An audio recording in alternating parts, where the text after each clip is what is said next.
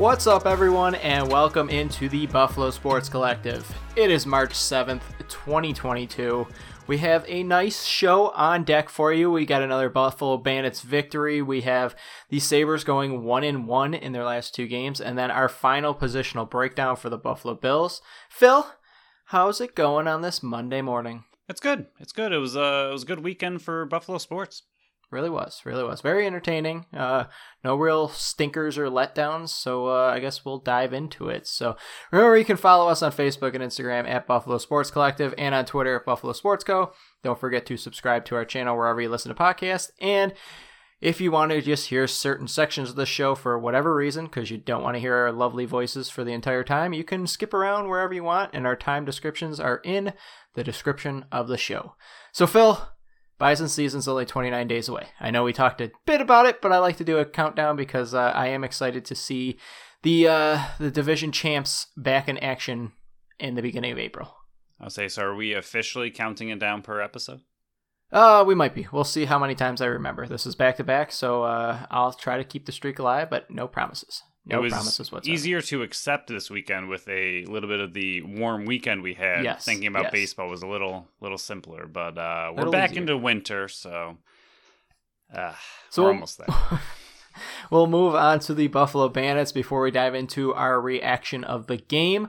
We got a little bit more clarity on the Steve Priolo absence situation. He was placed on the COVID list. That means there was an open spot on the active list, and Brad McCulley was called up, which means Dalton Sulver was magically back off the short-term holdout list. So they're able to maneuver the roster management a bit more, and that's why the Buffalo Bandits is one of the better organizations in the league, because they're able to micromanage as much as they can. Yeah, which is it's pretty cool that they are able to ask these people to do what they want to do. I mean, it's back to that, one team kind of mentality that these players are willing to go on these short-term holdouts when asked. I mean, even if they're not playing, it's nice to see them still doing whatever they can to help the team. So even if they're not on the active roster, you still see that one team mentality with just the whole team all the way through. So we wish Steve Priolo a healthy and safe return back to the roster whenever he is able to get back. I know COVID hits everybody a little bit differently, so hopefully he just has mild symptoms and is not hurt badly by the disease right now. So we'll get into the action of why everybody is actually listening to us. The Buffalo Bandits won another one, 9-1, first time since 2003. You've been hearing that a bunch on this episode, or on this podcast, because just so many records are just going down the drain because of this team right now. But they won 12-11 in overtime, Phil. The Albany Firewolves tied it up very late into that game, and Buffalo took it to overtime, where Buchanan had a beautiful scoop off a rebound from a shot by Chase Frazier, and a little dunk goal over top of Jameson's right shoulder. It was a beautiful goal. He looked a little bit like his younger version of himself. He still shows that his old man legs can still get up there. They do, and even Frazier's play there, he almost scored himself. I mean, I think he had Jameson beat, and it just happened to go off the post, but even thinking about how that ball goes off the post, I was thinking about it, kind of watching the replay over and over the next day just for fun, because it's obviously exciting to watch an OT goal. So I was kind of watching that play a lot and watching the ball go off the post and go right to him. Like, if that shot was, a half inch to either side, it either could have gone off the post and in and bent over, or off the post and kicked way to the right, and we don't know how it would have ended up. So perfect little rebound for him, and yeah, he dunked it quite well. So Smith led the way with 3 goals, a hat trick of his own. Nanakoke and Byrne each added a pair of their own. And then Coutier, Ian McKay, Connor Fields, Nick Weiss, and like we said, Buchanan each added one for themselves. Vince made just 26 saves. It was a very uncharacteristic game for Matt Vince, and I know we're going to dive into it a bit more in just a second. But the shots were 54-37 in favor of the Buffalo Bandits. The faceoffs were 18-9 in favor of the Wolves. And then the Bandits were perfect on the power play, 3 for 3. The Wolves were 2 for 4. Yeah, I think the biggest thing to me, which I kind of brought up in our preview, was going to be special teams. And I think the Bandits handled exactly what they needed to handle in this game. I mean, going perfect on your own power play was huge. It's something that the Bandits have been struggling a bit with. Again, they're not the bottom of the barrel of the league. I mean, they've been middle of the pack for their power play, but to be 3 for 3 was everything you needed. I mean, if they weren't, then who knows how this game ends up. And staying out of the box was big. Played a pretty clean game, and then having the Wolves only go 2 for 4. I mean, yes, it's still 50%, but they were 5 of 8 last time you played them, so they're very lethal on the power play, and hold them to 2 for 4 was really good. Yeah, 100%. I guess we can dive into the first quarter. And Phil, it might have been one of the longest quarters in NLL history that started off the game. It was over 40 minutes long of that quarter. And considering it was 4-4, it's not like the game was being taken up by just goal after goal after goal. It was very long reviews. I don't know what was going on after that first challenge, why it took them so long to review that challenge. I mean, even the announcers in the game were going, I don't know why this is taking so long. It's not like he was looking at multiple camera angles. There was like 2 camera angles he could look at. And to me, it was, this is going to be inconclusive. You can't overrule it. It's going to be a good goal. And that's pretty much what ended up happening. JT loves to throw that challenge flag. Yeah, I thought kind of what you said was why it took so long, because there are only 2 angles. They definitely need to get more angles in that 100%. arena. I mean, I don't know what the heck. You had one angle and then you had that same angle but from farther away, and it was on both nets. Like, I don't know, that's just not embarrassing, but not good for that exact situation. Like, you can't see anything from those angles. I know TSN, I've mentioned multiple times, has their incredible camera angles that they seem to bring with the, over the goalie cam, and they're moving one from behind the net. But even if you didn't get that insane, but just having a better angle somewhere in that arena, that they need to improve that moving forward, because on all the challenges, there was just no solid angle to really determine what was going on, and it was very tough to tell.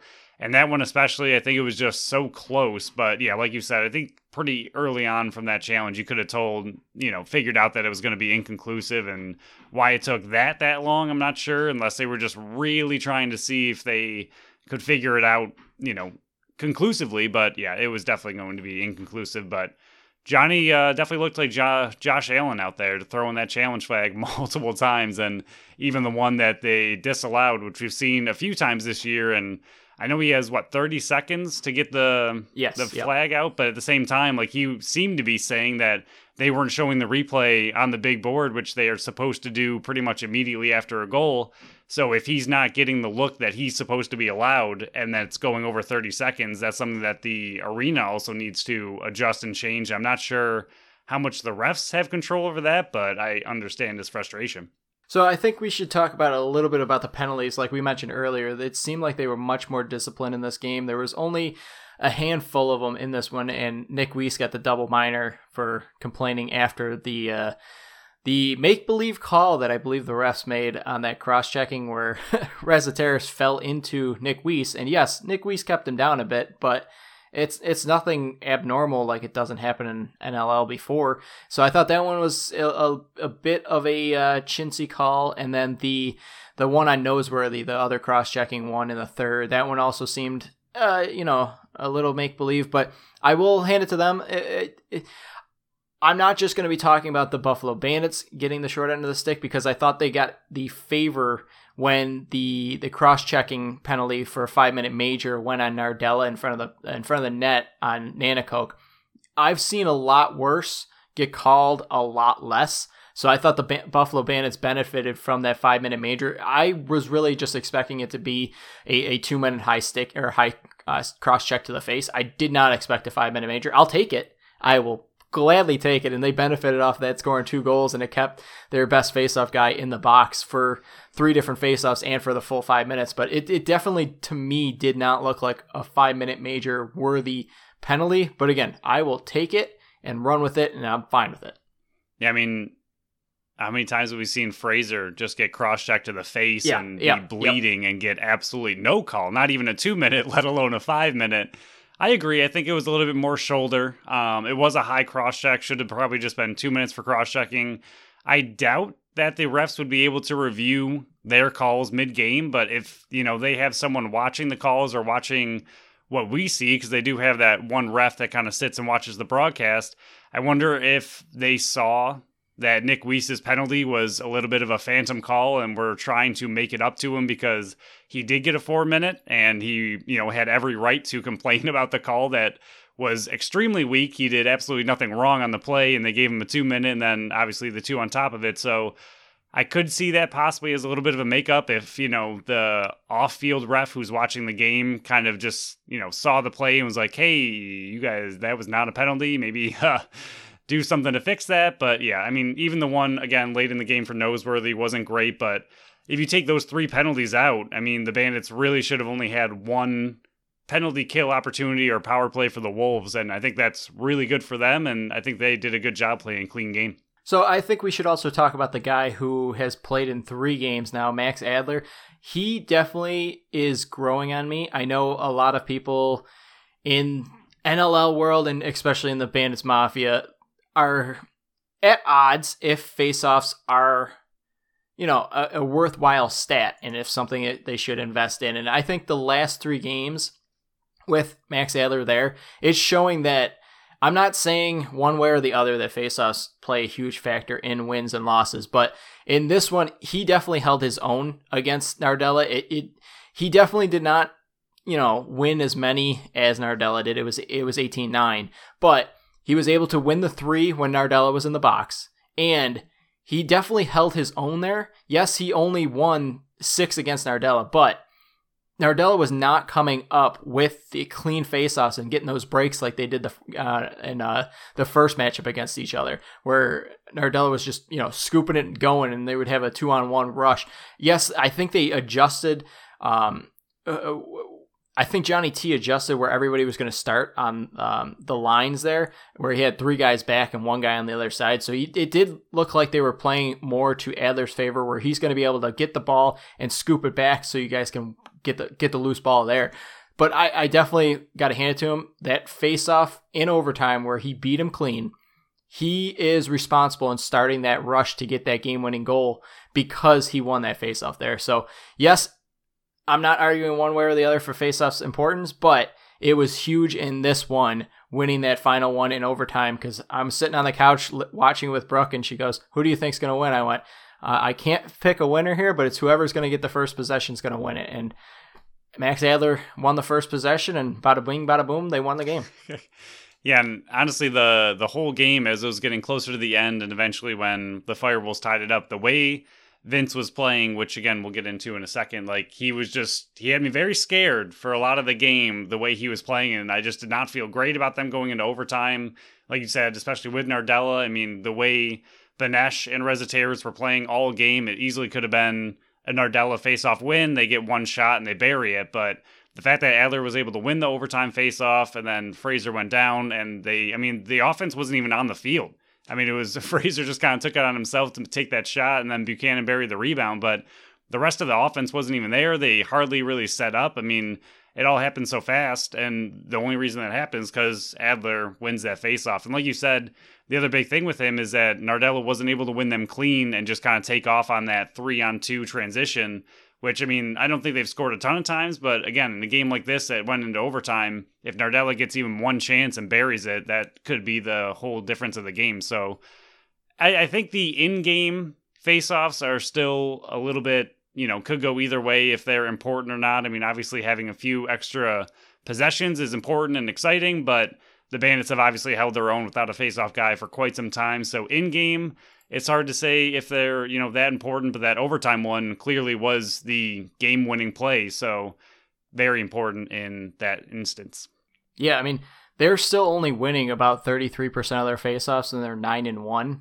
And yes, I know I've said it before that in these close games down the stretch, you're going to want to have a guy that can win you the faceoffs. And yes, I believe Max Adler is definitely a benefit to this team, winning more faceoffs than anybody else on this team has been able to do. But they're still down 93 faceoffs. The opponents have won 179 of the 265. Bandits have only won 86. So the difference there is 93 different faceoffs. So there's 93 different opportunities for the other team to get the first possession and score there, but it just hasn't happened. So yes, faceoffs in certain situations, I believe, are very important, but otherwise, I think they're a secondary stat to what else is important for the Buffalo Bandits going forward. Completely agree, but I think that the fact that they have Adler and he is doing well, I mean, I think 100%. It's good to just have that guy on the team for the exact situation that we just saw in overtime in this game. Yeah, especially for playoffs when that's coming up. But I the other couple things, I got 3 more positives. I guess I'll combine them and we can move forward from there. But I guess the first one, Josh Byrne, shorthanded goal scoring master. This is his 4th one out of the year. He's leading the league right now. It's nice to have a guy like that can score when it's 5-on-4, 4-on-3, or anything like that, where your offense doesn't have to go stagnant, where you got a guy out there that can score. And when he can go airborne like that, you got a chance to score in any possession.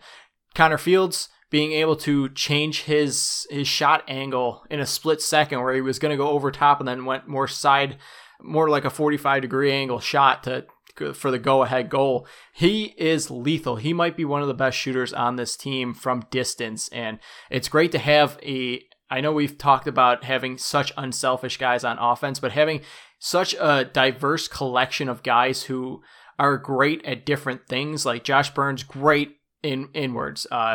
Dane Smith great at creating his own shots. Nanticoke is deadly in close. And then you got Fields who's great on the outside. Having such a collection of guys that if a team's playing one certain way on defense, you have a guy on the field at all times who can beat that defense. It's just great to have. And then the last thing, Phil, this team is no longer trailing in any quarter this entire year. They have come back. The goal differential, their worst one is 0, and that's coming in the second quarter. They're 0-0 in the they're 29 goals for, 29 goals against in the second.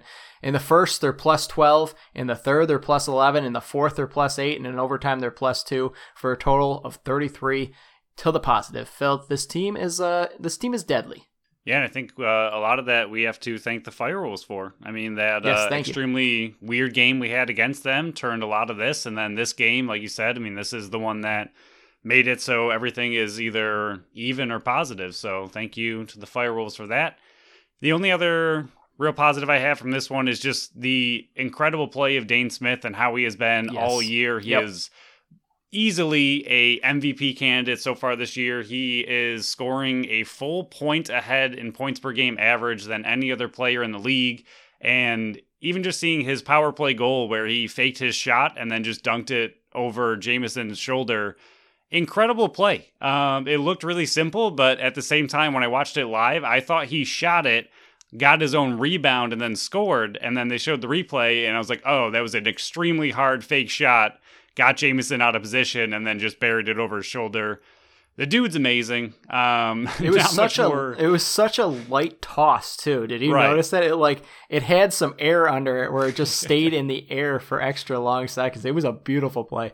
Yeah, he's just incredible. He's so much fun to watch, and I mean, again, his goal scoring ability, I'm not going to say it has gone down at all, considering the play we just kind of mentioned, and just he is still a lethal goal scorer. But at the same time, in this game, he had another 5 assists, and he leads the entire league in assists. And I think just the way he's been able to adapt his game to really be a little bit more of a team player. Not that he was ever really selfish, but he's taking a few less shots and passing a little bit more. And I think this team just obviously benefits so much for him, but for him to be halfway through the year right now and have just an MVP campaign going, it's great to see for the team. So, Phil, I mean, a game like this, there are going to be some negatives when it is this close of a game. And, I mean, for the Buffalo Bands being 9-1, how much critiquing can you do? But, I mean, when a game like this is played, there's going to be some areas of the game where we weren't happy about and I'm sure the team wasn't as well. Going into this one, you knew the top 2 players on this team. They're the top 2 guys producing on this team.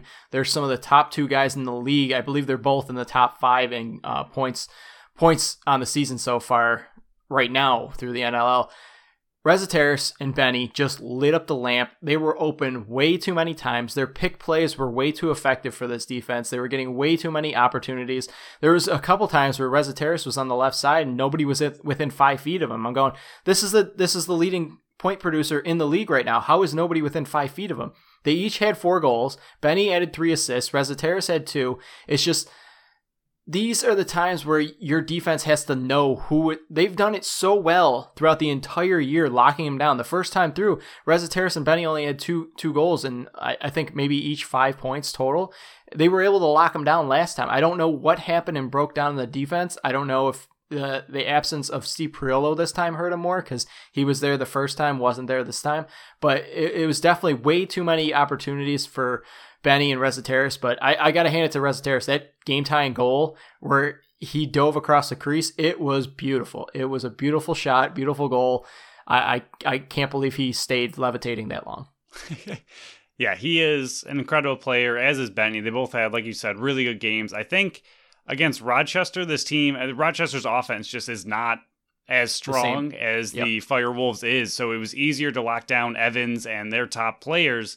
Whereas this game, like you said, both of these players are in the top 5 in the entire league in scoring. I think this is the first game. Obviously, he's only been missing for 2.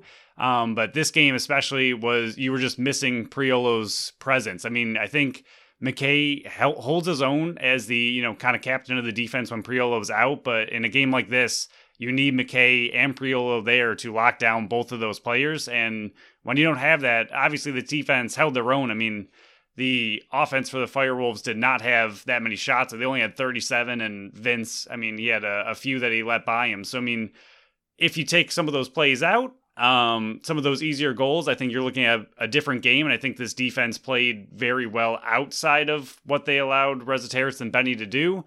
But still, either way, you knew the two that you had to watch. I mean, they're top 5 in the league for a reason. So I'm guessing, every single game, teams go in trying to, game plan for these two players, and they just simply have not found a way to figure either of them out. So it's not just the Bandits, but I think their defense held their own, but they needed to do a little bit better against those two. Another one was, it's becoming, I don't want to say a theme, but it's becoming noticeable now. This team goes through goal droughts that are just way too long for this high-powered of an offense. I mean, they scored 31 seconds into the third period where Nanticoke had his goal to take the 9-7 lead. They didn't score again until 8:22 into the fourth quarter. That's unbelievable how an offense like this can just go stagnant for so long. And I got to give a credit to the announcers. They said it during the game. It just seemed like the Buffalo Bandits were pressing too much, and they just couldn't get their offense rolling. They have to figure out how to break these goal streaks a bit sooner. And even if you get 1 or 2 during that stretch, it's better than going, 23 minutes without a goal. It's just, it's a good thing that their defense was able to lock them down, and they only allowed 1 goal in the third quarter there, along with the Buffalo Bandits as well, to keep that close. So it is nice to have a defense that you can rely on back there, where when they need to in that third quarter, they lock it down. But the Buffalo Bandits, their goal droughts sometimes are just crazy to think of when you have that high power of an offense.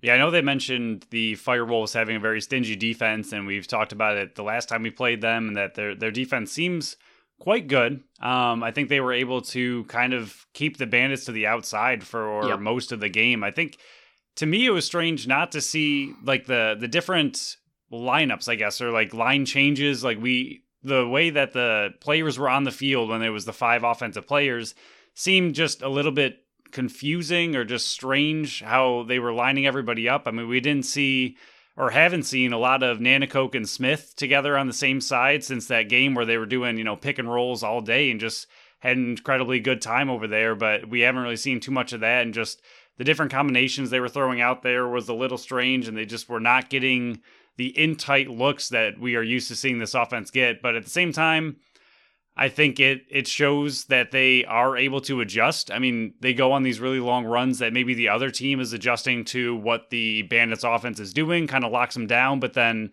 in the middle of the game, the Bandits offense is then again able to adjust to what the defense is doing and kind of open it back up. So it's kind of a good and bad thing. But like you said, you just can't have that long of a goal drought. I mean, obviously they're 9-1, but as we inch closer to playoffs, you can't be having that.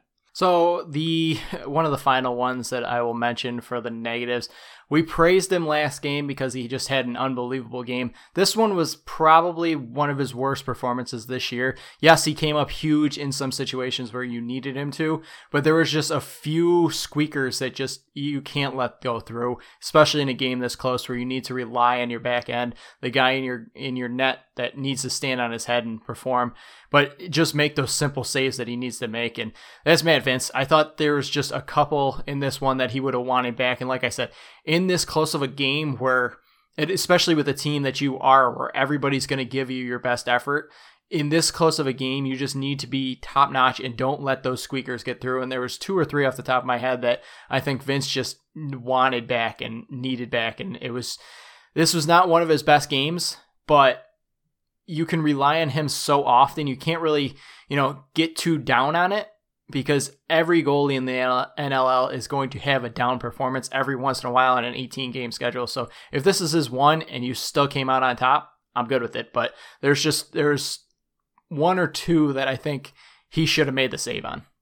I think with just how competitive he is and knowing, the kind of goalie he is, I mean, obviously he's been at the top of the goalie world for a very long time. So I think this is one of those games that you're excited to get the win. Your team was able to kind of bail him out, but at the same time, he's bailed the team out multiple times as well. So I think this is one that he will, immediately go back and study. And I think next game you will see a very dialed in, very, kind of hyped up Matt Vince. And I think he will have an incredible game. He seems to bounce back from his, we'll say, average performances, because we're used to him being just so incredibly elite all the time that when he has a more average performance, it's just a little confusing to see from us. And I think it's a game that he will be able to come back for. But as a positive for Vince, it was very interesting to see that he was aggressive on a loose ball. We don't often see him come too far out of the net. And I mean, sometimes he'll go behind the net and try to scoop it up, but he came way out of the net, kind of scooped up a loose ball, launched it on a perfect pass, and the play ended up going for a goal that he kind of started had he not done that.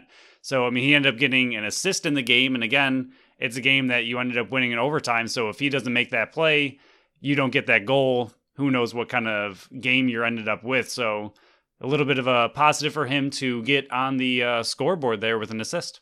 Yeah, Phil, if you can believe it, he's actually got 4 assists in this year alone. Or, that's more than some of the players that are out on the field. So congrats to him. And, like I said, and like you said, he did have a down game, but he's bound to bounce back, especially next week where they're facing Philly. And that's another close game where you're going to definitely want to pull ahead, because it's a 3-man race at the top with, you got Buffalo, Halifax, and Toronto's 2 games back. But then right after that, you got 3 teams that have got 5 wins. If you can bury Philly again next week and knock them down another peg, your chances of clinching a spot in the playoffs grow even more. And then rather than focusing on actually making the playoffs, you can focus on getting whatever seed you want, which is likely number 1.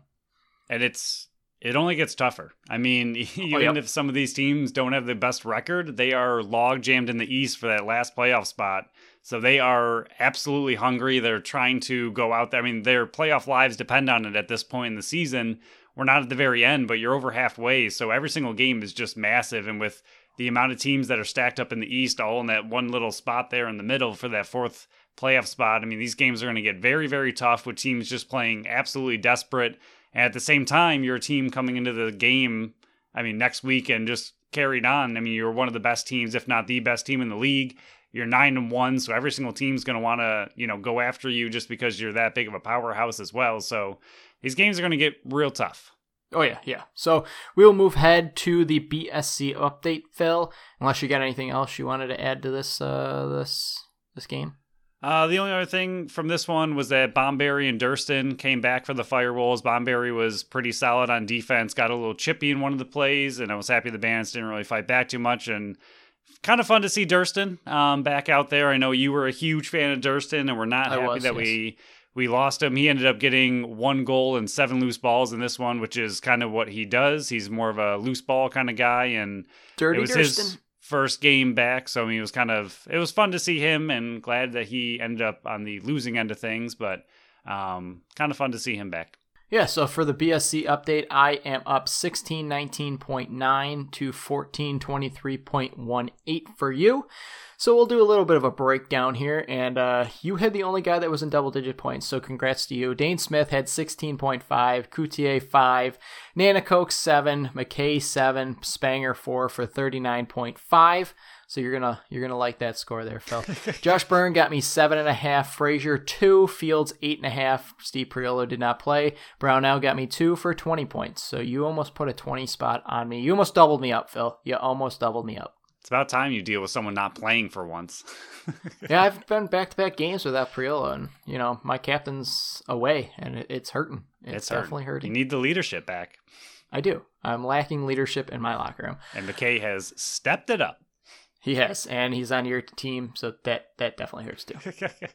So for a milestone update, we updated on 3 possible milestones that were happening, but Priola did not play, so it was down to 2, and one of them hit. Chase Frazier crossed 300 regular season career shots, so congrats to him. He's a shooting machine. He had 10 in this game, and congrats to him. 300 shots in NLL career is not something to, look away at. No, it's a lot of shots. I think it's kind of weird to not see him in the goal column as much as he was last year. Again, we've talked about how balanced this team is, and I think he's still a huge part of this offense. I mean, watching his ability, he has not lost a step in talent by any means, but just kind of interesting to see that the focus of the offense has kind of moved away from him a little bit. But, I mean, his swim moves that he pulls off every once in a while are still absolutely incredible, and congratulations on the milestone. Yeah, there's only 1 ball in this game, so if there was 2, it definitely would be a lot more scoring. So on our next show, we will dive into both the Philadelphia Wings game. It's Wing Night next Saturday in Bandit Land. They're back after was it a 2-week hiatus, Phil? Or they were gone for? No, it was just 1 week, right? I think it was just 1 week. Yeah, so we'll be back for Wing Night versus the Philadelphia Wings, their first time facing them this season.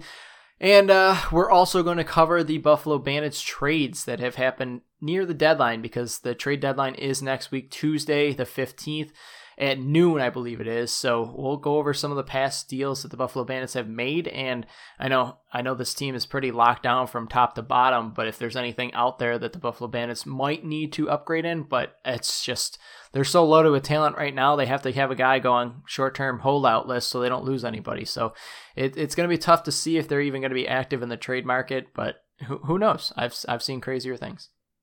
So with that, Phil, we will move ahead to the Buffalo Sabres. One game was fun, one game was not as fun. So we'll start with the fun one first. They faced the Wild on Friday, looking to win 2 in a row, and they did. They won 5-4.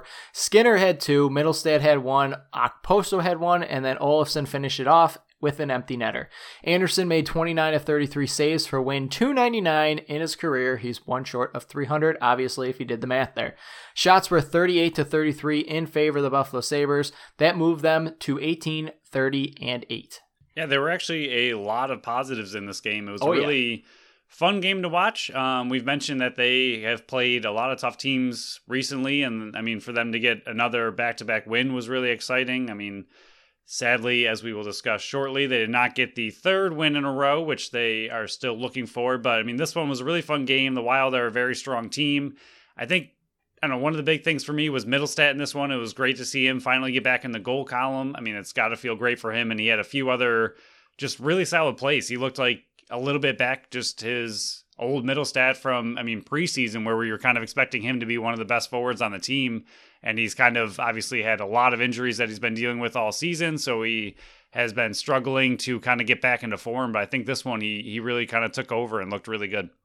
Yeah, this was definitely Middlestat's best game of the year. Like you said, he cashed in on that rebound on the penalty shot, or the power play.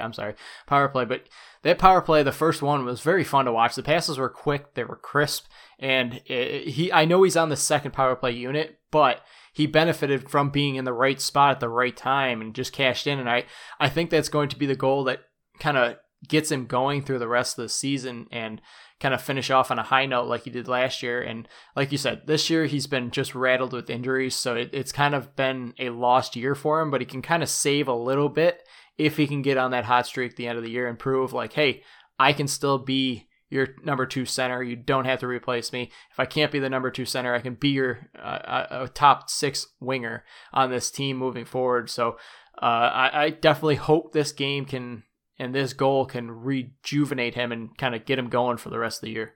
I mean, anytime you're going into the season number 1 center can drop down to your number 2 center simply because you have another number 1 center that stepped up, I think that's great for the team and their future. I mean, if Middlestat gets back into form and kind of gets back to a player that should have been the number 1 center, and you have 2 number 1 centers who are both very young, I think that would be absolutely incredible. And Another player who we have not heard too much of and we discussed recently was Asplund. And in this game, he looked really, really good. It may have been the best I've seen him all year as well. I think that Krebs, Olofsson, and Asplund line had a few really good shifts together, but Asplund was flying around. He had a lot of breakaway opportunities, 2-on-1s, and he looked very, very good in this one.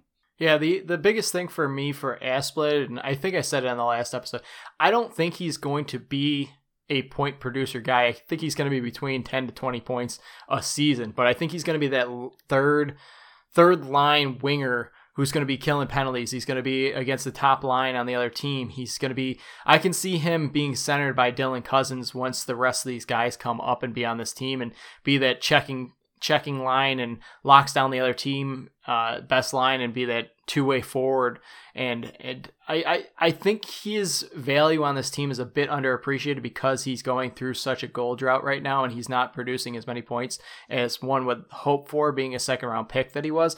But I think I can relate him to Johan Larsson, where Johan Larsson was just undervalued on this team because of the role he was in. He was not going to be a top six forward, but he was going to be a bottom six forward that's doing all the nitty gritty stuff that's not going to be making the box score. But I completely agree with you. He was moving around. I love that line with Krebs, him, and Olofsson. I think they're just waiting for those goals to start pouring in because they're getting so many opportunities the last 4 or 5 games, and putting that line together, I think it's going to unlock Asplund to be able to produce more than he actually is so far. Yeah, Krebs got absolutely robbed. I mean, him and Asplund had that 2-on-1, and Asplund had a great play to get out of his skates and get the pass back to Krebs, and Krebs thought he scored, but the goalie made an incredible save. It went off the defender just a little bit to deflect it toward the goalie, and then the goalie made a toe save, and Krebs threw his hands up like he got the goal, but he did not. But it was an absolutely incredible play by both of them, and like you said, I think you can see the creativity on that line start to really come together. Krebs is by far one of the best passers I've ever seen on the Buffalo Sabres in recent history. It's his IQ on the ice and recognizing, and some of his long passes are just unbelievable. He's going to have such a beautiful future. And I think I said it right when that trade happened, that he's not going to be this 25-30 goal scorer, but he's going to have 50 to 60 assists in this league. And I stand by that. I think he's going to, and he's just such a great passer. I think with him and Tuck, like they each bring something very unique to the Sabres, and Krebs is just that vision. It's that hockey IQ. And like you said, his passing is just, it really helps break things out for the entire team. And Tuck, his forechecking ability has been absolutely ridiculous since he has come in. I mean, the way he pressures the puck, gets his body in the puck, like in the way, and then uses his big frame to just kind of poke pucks away and just be a pest out there for his size. He is absolutely fantastic at forechecking. I think it's just something that each of them bring that the team just was really missing, and that's just 2 more things to add to this team's future. Yeah, like we said, there's just so many positives in this game because it was just a fun one to watch, and they were just so much better on the ice than they have been on average throughout the whole season. But Dylan Cozens, I know I mentioned a couple episodes ago that he's just going through this bad streak right now. Since I said that, and I'm not taking credit for it, but if you want to give me credit, I'll take it.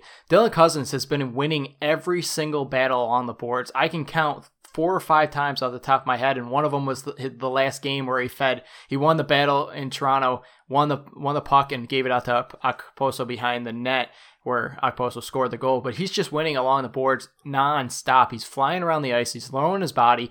And then right after the game where there's a little, I don't want to say it was a fight, but it was a heated argument where hands were being, used to grab each other.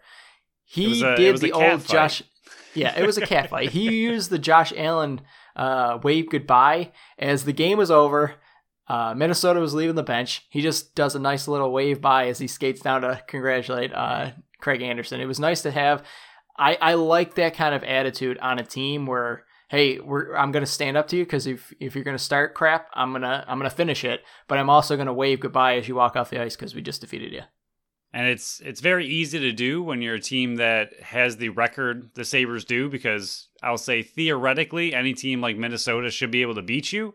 And when you beat a team that is just has a better record and should be better than you, it's just that much easier to be like, hey, you guys couldn't even beat us, so get out of here. Yeah, I think we would be bad podcast host if we didn't mention this, man. It's Jeff Skinner. We've mentioned him multiple times on thank you for firing Ralph Krueger. He should have never been hired. Go back to soccer, you crazy, crazy man. But Jeff Skinner, when he is on a roll and he's talking crap to the other team, he gets so fired up. I don't know what he said because I can't read lips, but after he congratulated his teammates after scoring the tying goal in this game, he was chirping something at the other team. And then as soon as he scored again, maybe what was it, like 7 minutes later to pull ahead, I love happy Jeff Skinner. His smile is contagious when they're playing Party in the USA in the arena. It just makes me so happy that he's on this team. Yes, I would like him to be making like $6 or $7 million instead of the 9 he's making, but having him on this team and being centered by Tage Thompson, it's a line that I can see growing for the next 5 years because that's how much longer Jeff Skinner is going to be on this team. Yeah, he has just looked like a man on a mission this season. I mean, he has just come out of nowhere. I mean, obviously we knew he had it in him, but the last couple seasons he has been a shell of himself. Obviously a lot of that had to do with coaching, burying him on the fourth line where he absolutely does not belong.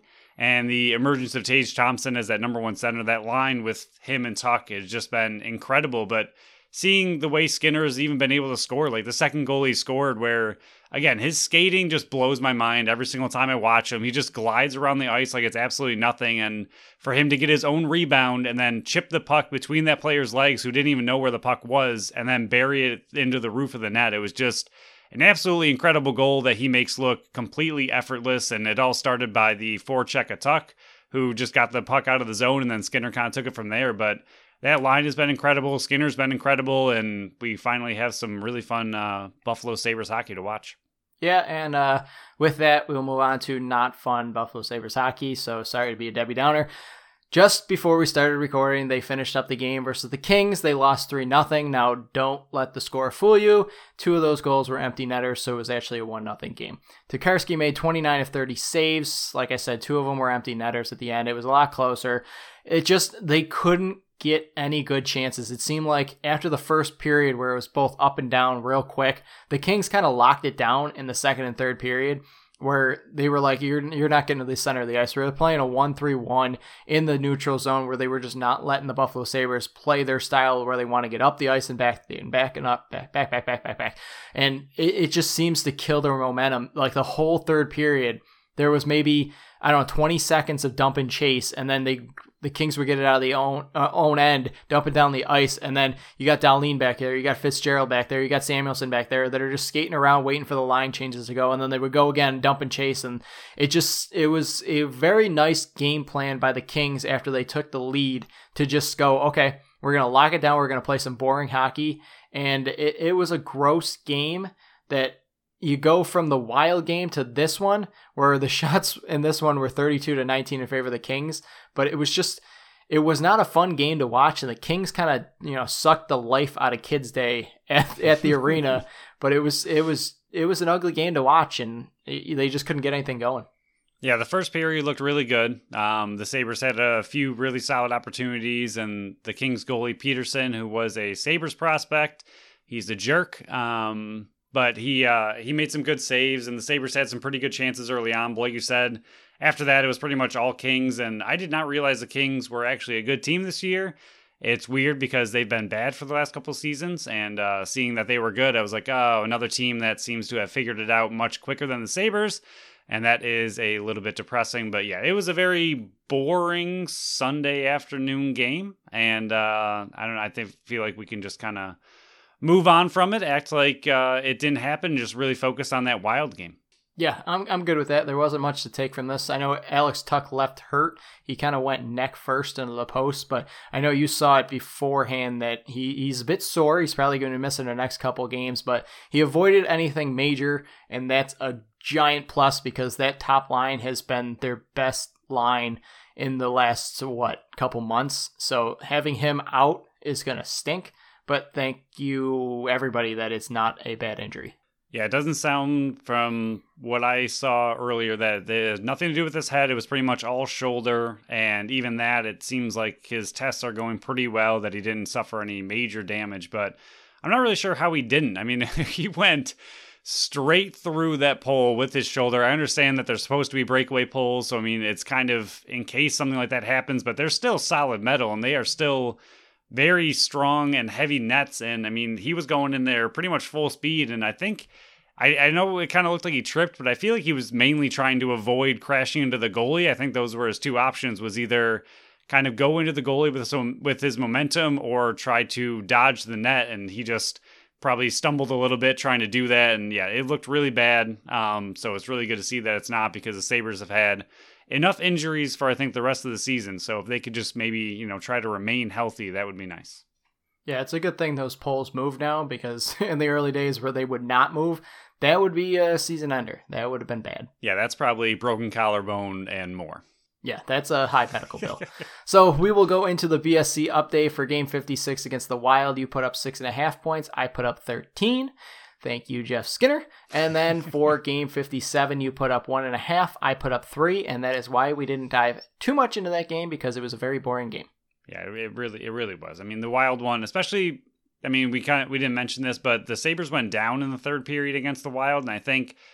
The Wild scored 2 back-to-back goals very early on in the third, and for the Sabres not to give up and just kind of let that be the end of the game and just kind of hang their heads and forget about it and just kind of move on. I mean, for them to kind of keep fighting, and not only that, but to come back and win after that. I mean, it's just such a good game, and then the Kings game happened, so we will move on to the next fun week that they have ahead. Yeah, the good segue there. It is going to be a fun week because it's a return of 2 former core guys. Sam Reinhart is making his way back to Buffalo on the Florida Panthers tonight, so that's going to be a fun game. We'll be very interested to see if they give him a video tribute or something like they did with Risto, where it's just a picture and saying thank you. Thursday, Jack Eichel returns. That's right when we're recording, so we won't be able to hit on that one until the following show. So we'll hit the Sam Reinhart episode breakdown on our next show on Friday, but the Jack Eichel one will have to wait until the following one on Monday. But 2 former, core guys who were supposed to be the next coming of the Buffalo Sabres generation are coming back to town, and please don't boo them. Please, I'm begging you. It wasn't their fault that there was incompetence at the front office level and the ownership. So, thank them for their time.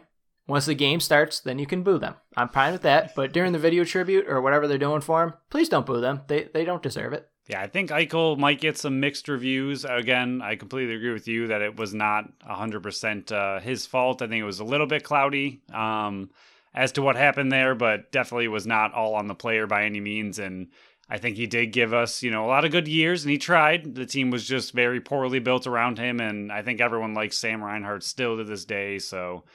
Yeah, I don't think there'll be too much booing for either of them. Just kind of if there is booing, I hope that there are signs kind of booing the ownership more than anything.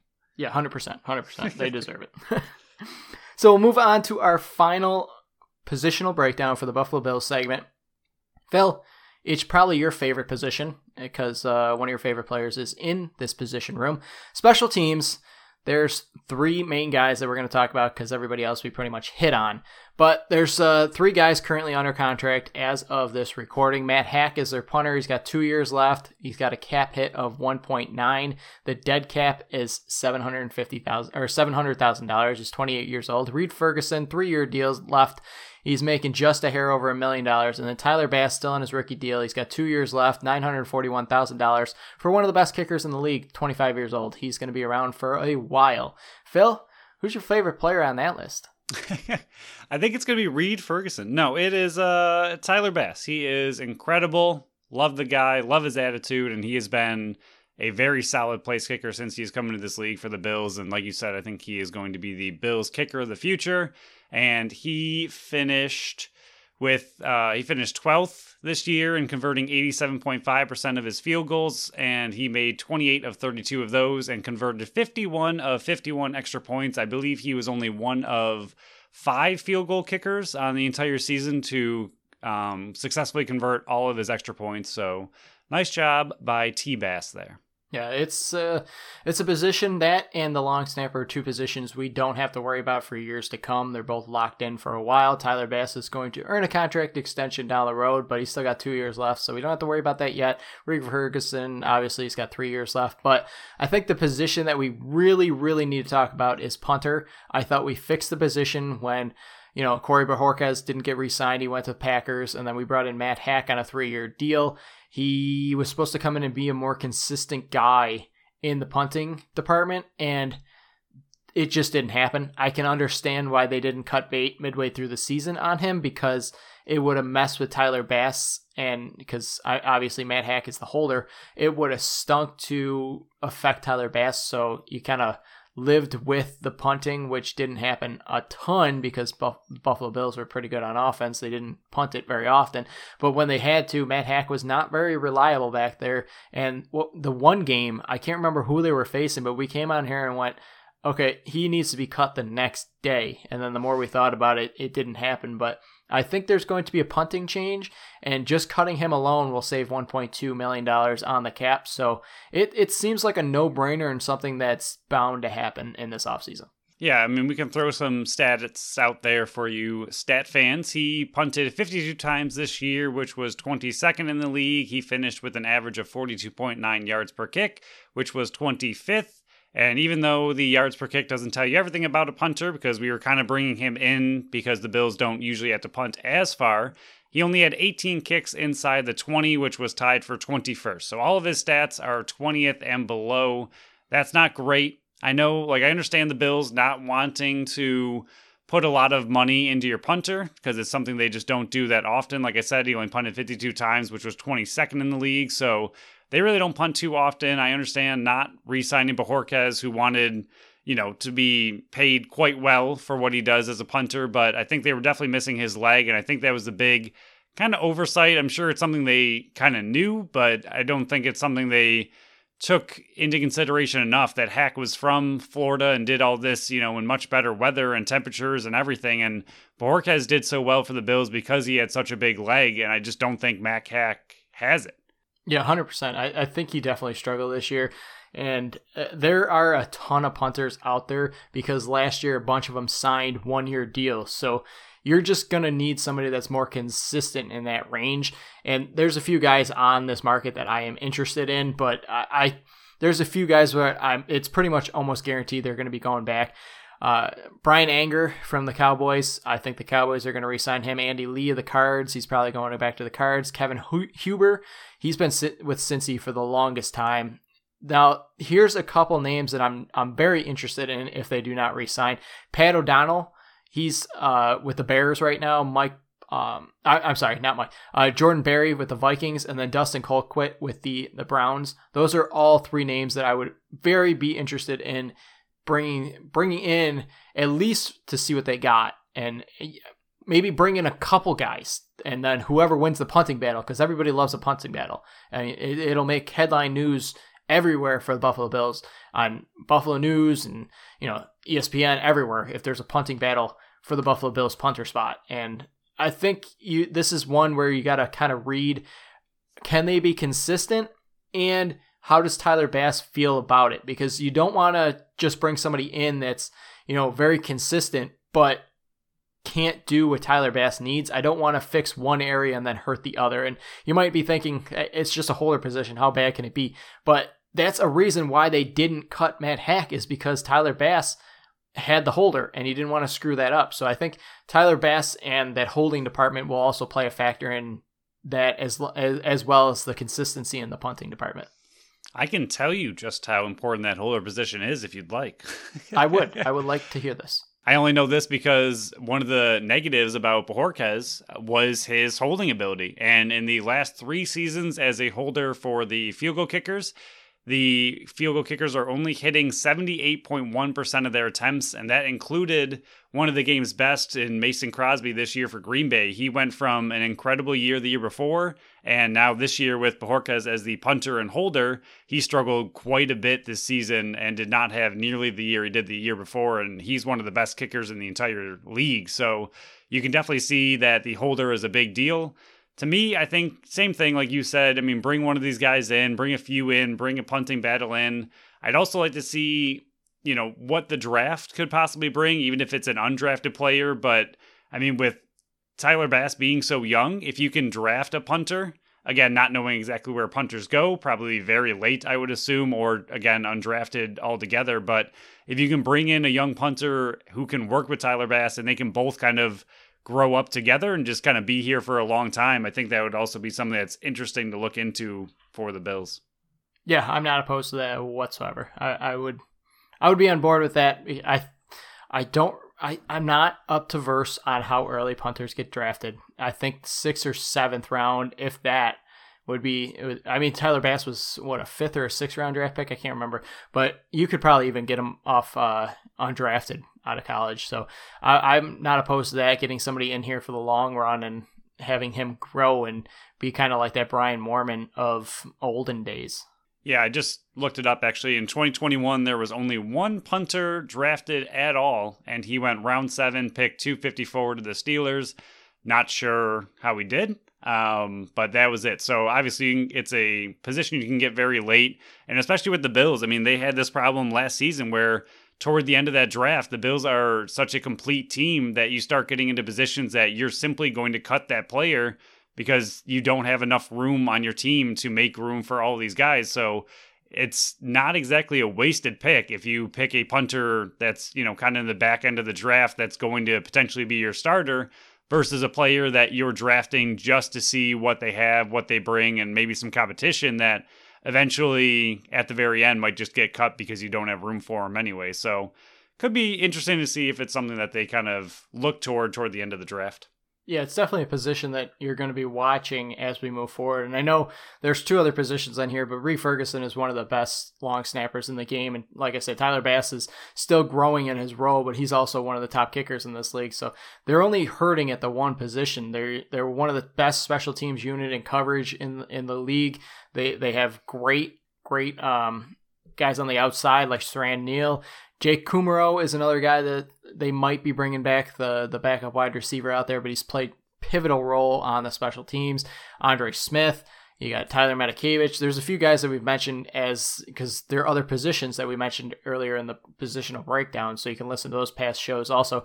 But it's definitely a position, and they have a new coordinator as well, so I would love to see what that new special teams coordinator Smiley is going to bring to this department. I would love to see some different looks on special teams, some don't just kick it out of the back of the end zone, make them try to return it and try to get it inside the 25, because it's very rare that guys return kicks for touchdowns anymore. If you can get them back even further than the 25 where booting it out of the end zone starts it, I'm on board with kicking it to like the 2 or 3 and making them field it and try to, make a play. I'm going to throw even more stats at you because we're having fun with special team stats. So I'm ready. The Bills were top 5 in kickoff coverage at 18 yards per return, punt coverage at 5.6 yards per return, kickoff starting point at 26.6 yard line, opponent starting point at the 23.7 yard line, extra point percentage, which was 100%, block kicks, which was 2, and takeaways on kickoffs, which was 3. So they were a top 5 unit in every single one of those categories. They're clearly very good at coverage. They were a top 10 unit as a whole, and I think if their punting was a little better, they might have been even in maybe the top 5. But yeah, like you were saying, like Matakevich and Klein, we kind of talked about in the linebacker room that both of those players could be gone because of their money. If you cut both of them, you're saving 7.6, especially with the return of Dotson, who played a ton of special teams this past season, and Giles Harris possibly stepping up into that position. So it'll be interesting because Saran Neal was their best one. I think Matakevich was number 2 in special teams tackles, and then Klein, Gilliam, and Kumaro were all also very good special teams players. I'd like to see Kumaro back because I think he's not only good at special teams, I think he'd be pretty cheap. And again, it's good to have a little bit of depth at the wide receiver position. And whenever he's, kind of been put in that starting role as a wide receiver, he's been pretty good. So I don't know. I think this team as a, special teams unit, I think they'll be good again. And we will definitely see some changes, I think, on that kickoff return and possibly the punter. But overall, the team is really good at special teams. So what grade would you like to give this position as it stands currently? I think I'm going to go with an A. Okay. They were a top 10 team overall, top 5 in all of, I would say, the major categories that you need. A lot of them are returning. I know Hack is, he lowers it a little bit, but I think T-Bass kind of covers for that. So I know Hack will probably be gone or need to be, some competition will have to be brought in to see if he can re-win the job. I don't think he's earned it, so I'm sure he will be gone, but they don't punt very often, so I'm not going to take too much away. And I'd like to throw an A out there to somebody on our way out of this positional grading. So we're going to give it to mainly Tyler Bass because he deserves it. Yeah, I'm giving him an A- for the exact reasons you did, because they're locked down at 2/3 of the positions, and they just need a better punter. And like we said, how often do the Buffalo Bills punt? And it's not very often. I think they broke the record last year where Corey Bojorquez has only punted like 42 times or something like that. So they're not a heavy punting team. They're more aggressive. I would like Sean McDermott to be even a little bit more aggressive, so you punt even less. But when you're only looking for a punter and your special teams unit, their coverage is great. All the stats you just listed out, which were beautiful. I'm giving them an A-. They deserve it. Tyler Bass carries the department, and then Reed Ferguson, like I said, one of the best long snappers in the game. So A- is well deserved. Good for the Buffalo Bills special teams unit. They finished off our grading extremely well. Yeah, 100%. So, Phil, is there anything else you want to add to this episode before we say goodnight and get ready for another long work week? No, it's been a bit of a long episode already. We had a lot to talk about with the 3 teams, so we can get out of here. Yeah, so on our next show, the Buffalo Bills segment, we'll cover some offensive free agent reports, some guys that we would like to bring in to add to the offensive side of the ball. The following episode will cover the defense position because for free agent is opening next week. So we're trying to get you all ready to kind of figure out who we want to target on the offensive side of the ball, and then we'll move to the defense the following time. We got the one game that we'll cover with the return of Sam Reinhart for the Buffalo Sabres. He's not returning to the Buffalo Sabres, but he's coming back to Buffalo. And then we will get you ready for the Buffalo Bandits versus the Philadelphia Wings on the Saturday home game, which is Wing Night. So be ready and be hungry because I think there's going to be some kind of deals for chicken wings. I have no idea. I don't know what they're planning, but it is Wing Night. So I guess with that, before we say goodbye, we want to give a nice happy birthday shout out to our producer Pat. He's turning the big 3-0 on Wednesday. He is not on this episode, but, he is working behind the scenes on a bunch more stuff. So hopefully we can announce that pretty soon. But we got a lot of stuff coming in the docket. So if you see him around town, give producer Pat, a nice handshake and say happy birthday. Yes, happy birthday to producer Pat. And, congrats on making it to the 30 club. Yeah, I am not there yet. I'm making my way there. But, I'm still the youngest on this podcast, and I'll always be the youngest. You'll always have that. I will always have that. So thank you all for listening to another episode of the Buffalo Sports Collective. Follow us on Facebook and Instagram at Buffalo Sports Collective and on Twitter at Buffalo Sports Co. Subscribe to our channel wherever you listen to podcasts, and make sure you leave us a review on Apple and Spotify. Until next time, bye-bye.